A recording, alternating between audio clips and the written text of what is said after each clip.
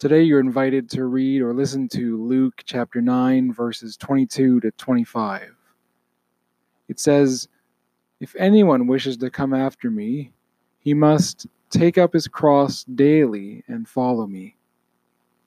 Jesus calls his disciples to follow in his footsteps daily. It's important not to miss that word, daily.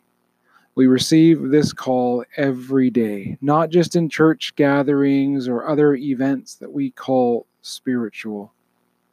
How do we commit to the everydayness of following Jesus? One way is to simply pay attention to the crosses that are appearing around us. We are called to daily lay down our lives by letting go of our own preferences, our own desires, and strong opinions, and to take up our crosses as they appear. On any given day, this may mean many different things. Perhaps it will mean putting aside our own prestige for a moment to encourage a friend or a coworker in their gifting or their successes. Maybe it will mean becoming gentle and uplifting when a family member says something that hurts. Perhaps it will mean pausing right now to allow today's gospel reading to sink deeper into you when all you really want to do is close this email and move on to your next task. Each of these crosses, though relatively small, will feel like a little bit of a death for you. But take heart, crosses and death never have the last word.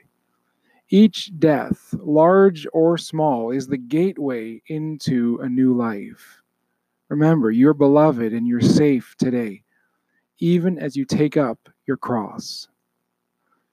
Let's take time to talk with God about this today. Jesus, it doesn't feel good to take up my cross. You know this. It feels strange to choose suffering and death over triumph and glory. Teach me the mystery of your ways, how to choose the good of others before my own.